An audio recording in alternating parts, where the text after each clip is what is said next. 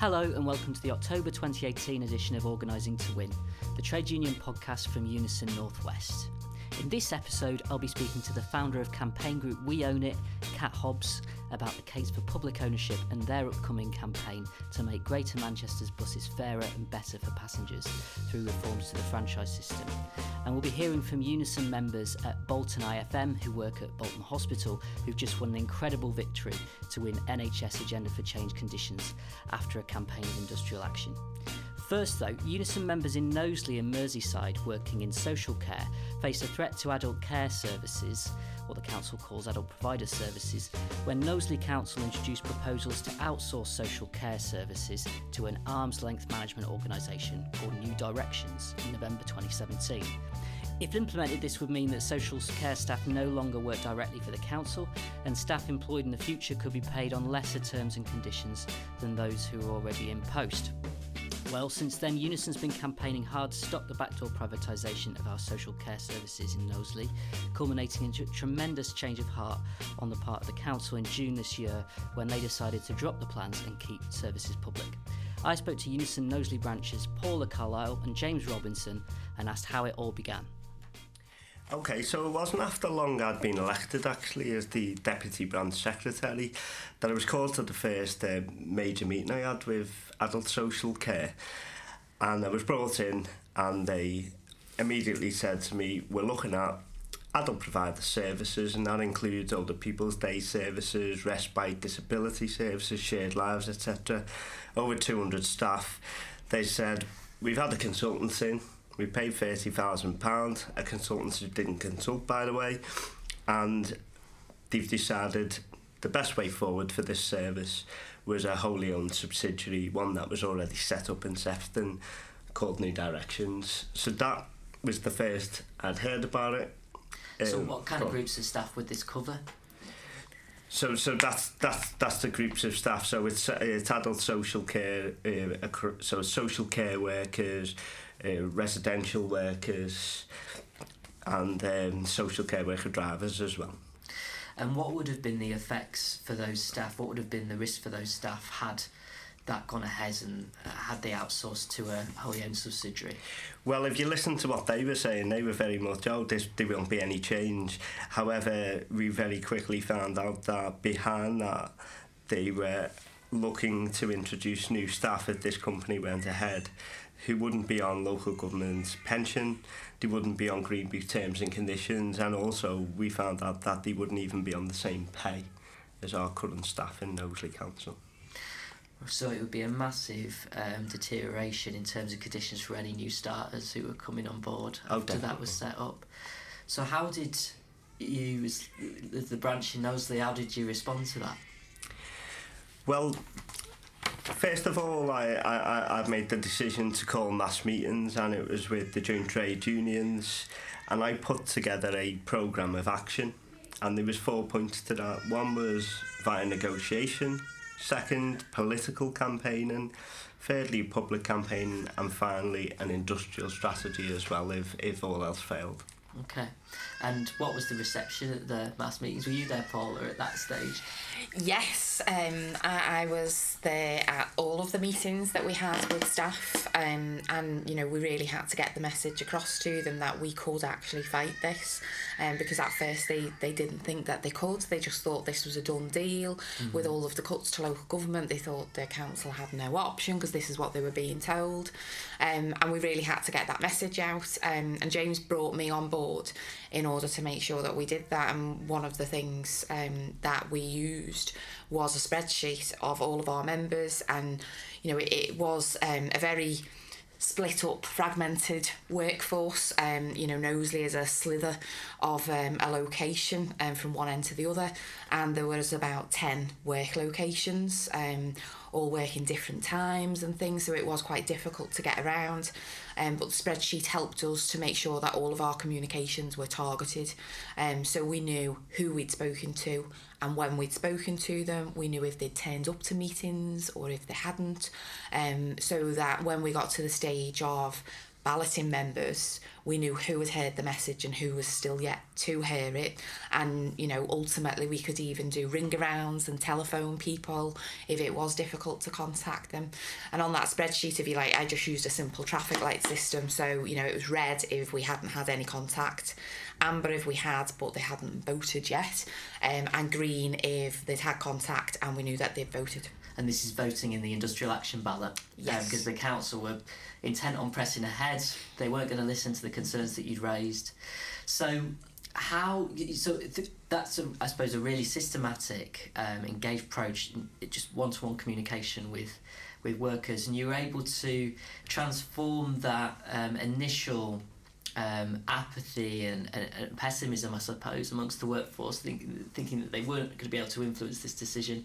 What was the outcome of that vote? Well, we had a turnout of 63%, and that was 97% voted for industrial action. Okay, which is a phenomenal achievement. And what happened next? Well, it happened quite quickly after that. So as I said, we had this programme of action. So the industrial ballot went ahead. We had that fantastic outcome, but also coinciding with that, we'd called a public meeting of all the carers and anybody who wanted to attend that meeting who lived in the Knowsley area. That was publicised on Radio Merseyside that morning, and we had a mass meeting that evening with everybody that this would affect if this went ahead. And I got home that evening and I received a phone call to explain to me that the leader of the council had been ousted in Knowsley and would be replaced, and that I needed to not press any further buttons on my action in regards to new directions, because in their words the council will be taking a new direction. Phenomenal. So you've got that industrial pressure on the one side with your members organised, brilliant turnout with a strong mandate for strike action were they to go ahead. You've got the media campaign with the public. Was there any other kind of route of campaigning that you pursued and influencing in terms of the council themselves, or? Yeah, I think the public campaign was paramount, and one of the things that we did was arrange the public meeting, like James said, but there was also a Facebook group that was set up by the carers, so, you know, the service users, if you like, and there was a public outcry about their service being outsourced and, you know, potentially, you know, the decrease in quality of the service being provided. And in addition to that as well, we did have mass lobbies of council meetings, Labour group meetings throughout this campaign, so they very much knew, you know, the issues that our members had faced on this. And were you able to identify then which Labour councillors were supportive of your plan for the future of adult social care? Well, it was quite interesting because throughout that campaign you could see there were certain Labour councillors who were becoming more unsure by the day of whether this was the right decision.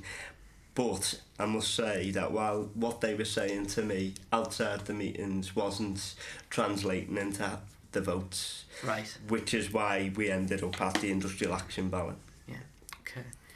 So if you were, you know, speaking to another branch who had a similar situation, because we've seen these wholly owned subsidiaries popping up, although hopefully we've got a bit of a moratorium on them, particularly in the NHS for the moment, but, you know, they're popping up all over the place. We've had a victory in Wigan, victory in Knowsley. What would you say to a branch that's faced with that challenge in terms of tips for dealing with it? I think the key is to be organised, but be methodical about it, so that you're not wasting your time. So know who you've spoken to and when you've spoken to, and as I say, just be methodical about it and keep a record. And what I would also say is as well that this wasn't an easy thing to do.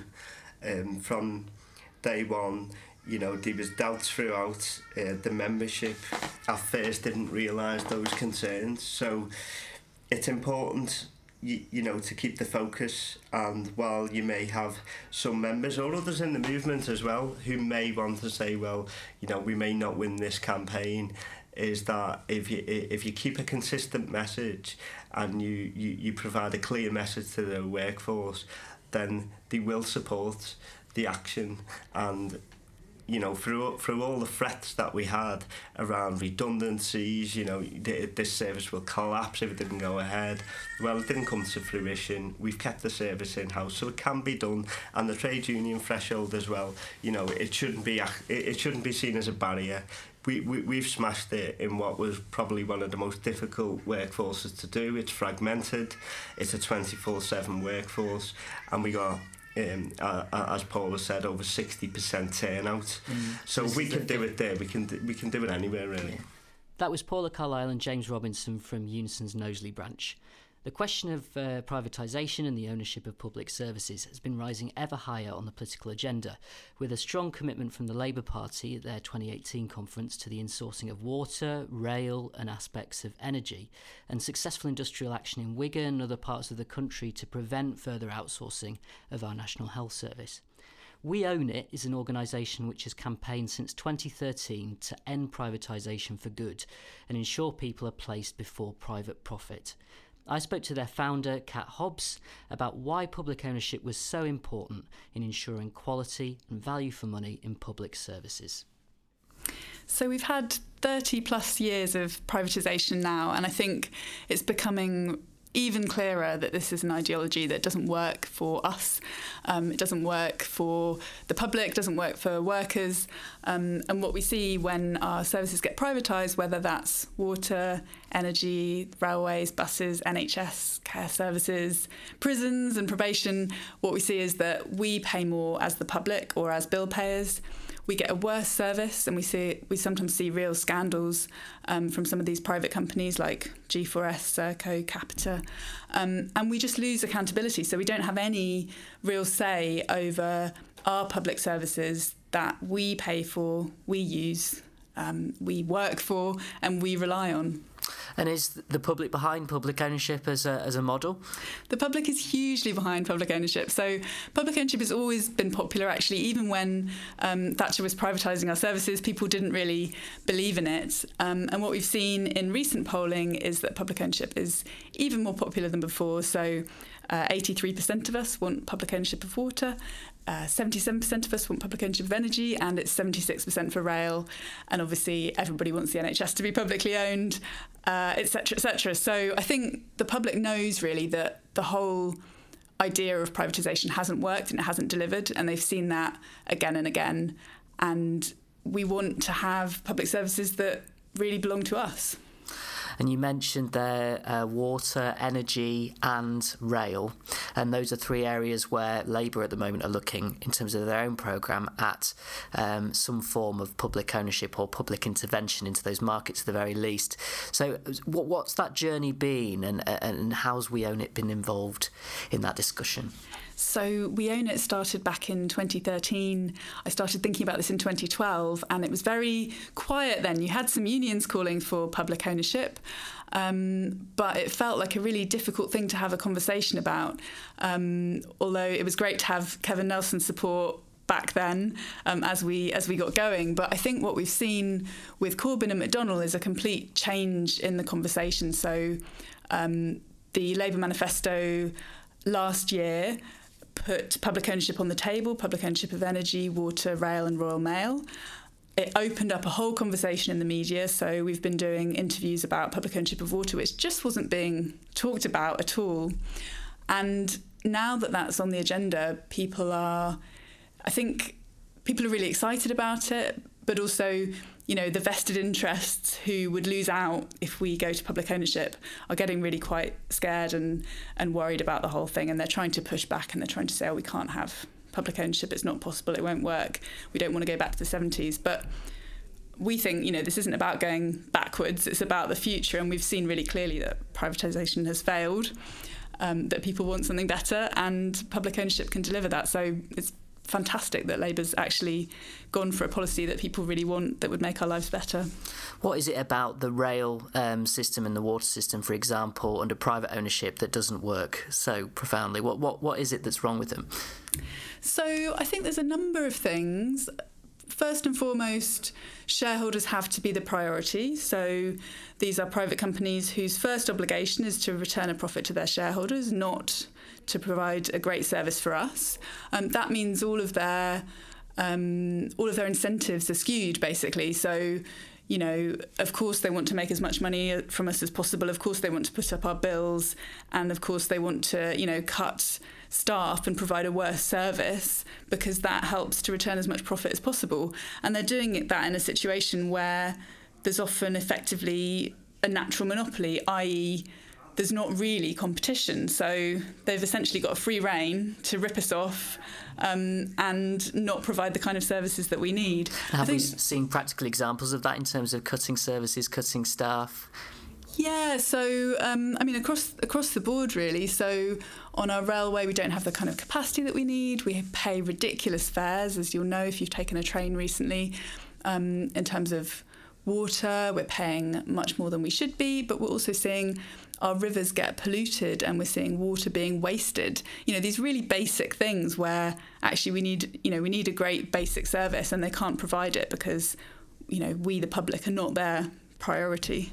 I think the other thing is there can be a lot of fragmentation in privatisation. So, you know, for example, in the railway, you've got lots of different players getting involved and they're all taking their cut at every stage. So, you know, for example, you've got the rolling stock companies who provide the trains, and all they do is they're middlemen leasing out the trains to the train companies. They take a profit of 200 million a year. So that's, you know, a more fragmented service where we're losing profit that could be reinvested back into improving the service for all of us. And what role do you think trade unions can play in helping to build a case for public ownership and defend public ownership where we have it? Well, I mean, we've heard today a really exciting, inspiring story from Knowsley Branch. Is that how you say it? Yeah. Okay. Yeah, it was a great newsletter, You Know. I was like, wow, got it. So we had a really inspiring story today from Knowsley Branch about pushing back and the way that Unison pushed back the privatisation of social care, which was just incredible. And I think that shows the power of organising. And I think unions are in a really good position to do that mostly because you are organised. So I'm trying to organise the public as we own it, but you guys are already organised as unions. So you're in a great starting position where you know that you have structures that you can use to actually hold councils to account, get your members together, you know, push back when privatisation and outsourcing are imposed. And you've got the structures, you've got the culture, you've got the ways of organising. That means that you can actually achieve some real victories. And that's a great opportunity. I think there's something really great about organising in a place. So my experience of organising as a train passenger was very much, you know, on the trains in Bristol when I started campaigning. And, you know, when you can get people together in a room or on a train to say, what can we do here? That's really incredibly powerful. And talking about organising in a place, you are, I understand in We Own It, looking ahead to the future, a potential campaign in Greater Manchester for public, well, not necessarily wholly public bus ownership, but a franchise system, a campaign for a franchise system akin to London's that would help, you know, regulate services and improve services. Can you tell us a bit about that and why is that necessary? Yeah, so if you live in the Greater Manchester area, you'll know well that the buses really aren't that great. We sadly can't have public ownership of buses because our government, in its wisdom, has decided to ban the creation of new publicly owned bus companies. Even though we've got a number across the country so far, we're not allowed to create any new ones. But what we do have is a real opportunity because Andy Burnham, the mayor, has talked about regulating Manchester's buses to improve them and really make the network much, much better and provide, lower fares, integrated ticketing, more routes, etc. But we need to make sure that he goes ahead because right now Stagecoach and First and some of the other private bus companies around Greater Manchester really don't want to see regulation. They don't want to be impeded in any way. They are making huge profits. So they're making much higher profits than the bus companies in London. So what we want to see is actually, why shouldn't Manchester's buses be as good as the buses in London? Why shouldn't the mayor be able to regulate the buses to improve the network? We want to get passengers involved and get unions involved in a campaign to make sure that regulation goes ahead so we can make Manchester's buses much better. So you're saying bigger profits for bus companies in Greater Manchester at the moment than London, but worse services. How can we tackle that? What will you be doing over the next few months to help build a campaign to make things better? Well, so we've got a new campaigner who's just getting to work right now in Manchester, and she's exploring the region and getting to know people on the ground there and basically trying to engage as many people as possible. So she's talking to all the unions, she's talking to, lots of different community groups, environmental groups, businesses, everybody who wants Greater Manchester's buses to be much better than they are right now. And that's a huge army of people potentially. So she'll be working on that campaign, and look out for her on the buses. That was Kat Hobbs, founder of We Own It.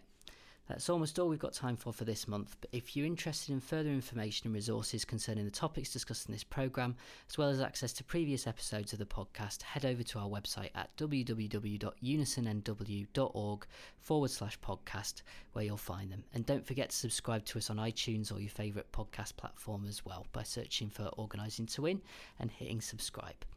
Next month, we'll be back with another episode examining an alternative assessment of the TUC's 150-year history from industrial relations academic Professor Ralph Darlington, as well as an interview with former organising director of the American SEIU Union, one of the architects of the Fight for 15 campaign and digital campaigning expert, CJ Grimes.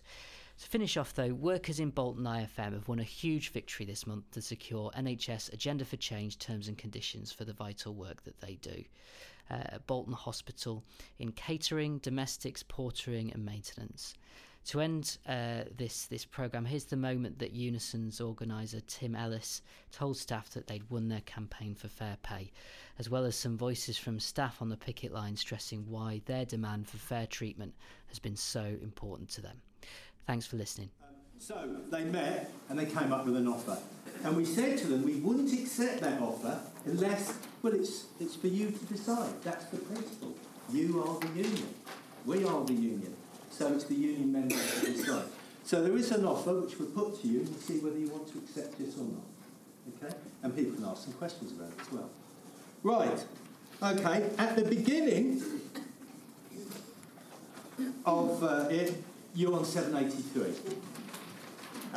And we didn't know where that would go. And they have offered £8, they say 95, I think it's 93, but £8.93 from the 1st of April 2018. That's full agenda for change. Okay. And that means there's a back date which will be paid, they say, in November, if you're full-time, of about £1,000. If you're doing on social work, you work Saturday, it's a bit more. So it's £8.93, full agenda for change. Then from the 1st of April 2019, it will go up to £9.05, which is full agenda for change. What the X-ray call is there. Then from the 1st of April 2020, it will go up to £9.23, full agenda for change. And then, and this was the bit, when in the negotiations with the negotiators, which were introduced at one point, we thought they tried to fiddle this bit. They have had to accept that all other NHS staff who are on band 1, like this, will go up into band 2 come December. There's no change in money. But 2 years after that, they go to the top of band 2. The top of band 2 is £9.89. I think again they've got it wrong. They've divided by the wrong figure, but they basically said you will get the top of band 2 from the 1st of December 2020. That is the whole kit and caboodle. That is full NHS pay for IFM staff. And that's the fun.